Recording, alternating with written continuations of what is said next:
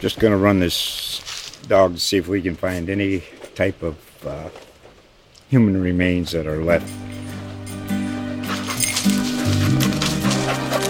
Listen to Where Secrets Go to Die, The Disappearance of Derek Hennigan. From the Detroit Free Press, a new podcast set in the woods of Michigan's Upper Peninsula.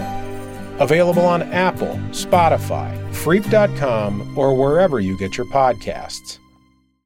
From the newsroom, I'm Nick Tomachek. Bay County has confirmed 2 more COVID-19 patients have died. That raises the total number of deaths to 11 since the pandemic began.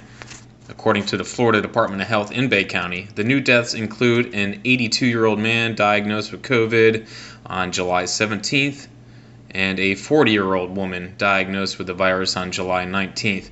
Both were Bay County residents.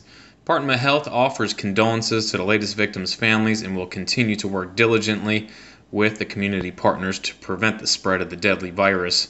The health department also confirmed 86 new COVID-19 patients on Tuesday in Bay County for a total of 2,195 cases to date. Just going to run this dog to see if we can find any type of human remains that are left. Listen to Where Secrets Go to Die, The Disappearance of Derek Hennigan. From the Detroit Free Press, a new podcast set in the woods of Michigan's Upper Peninsula.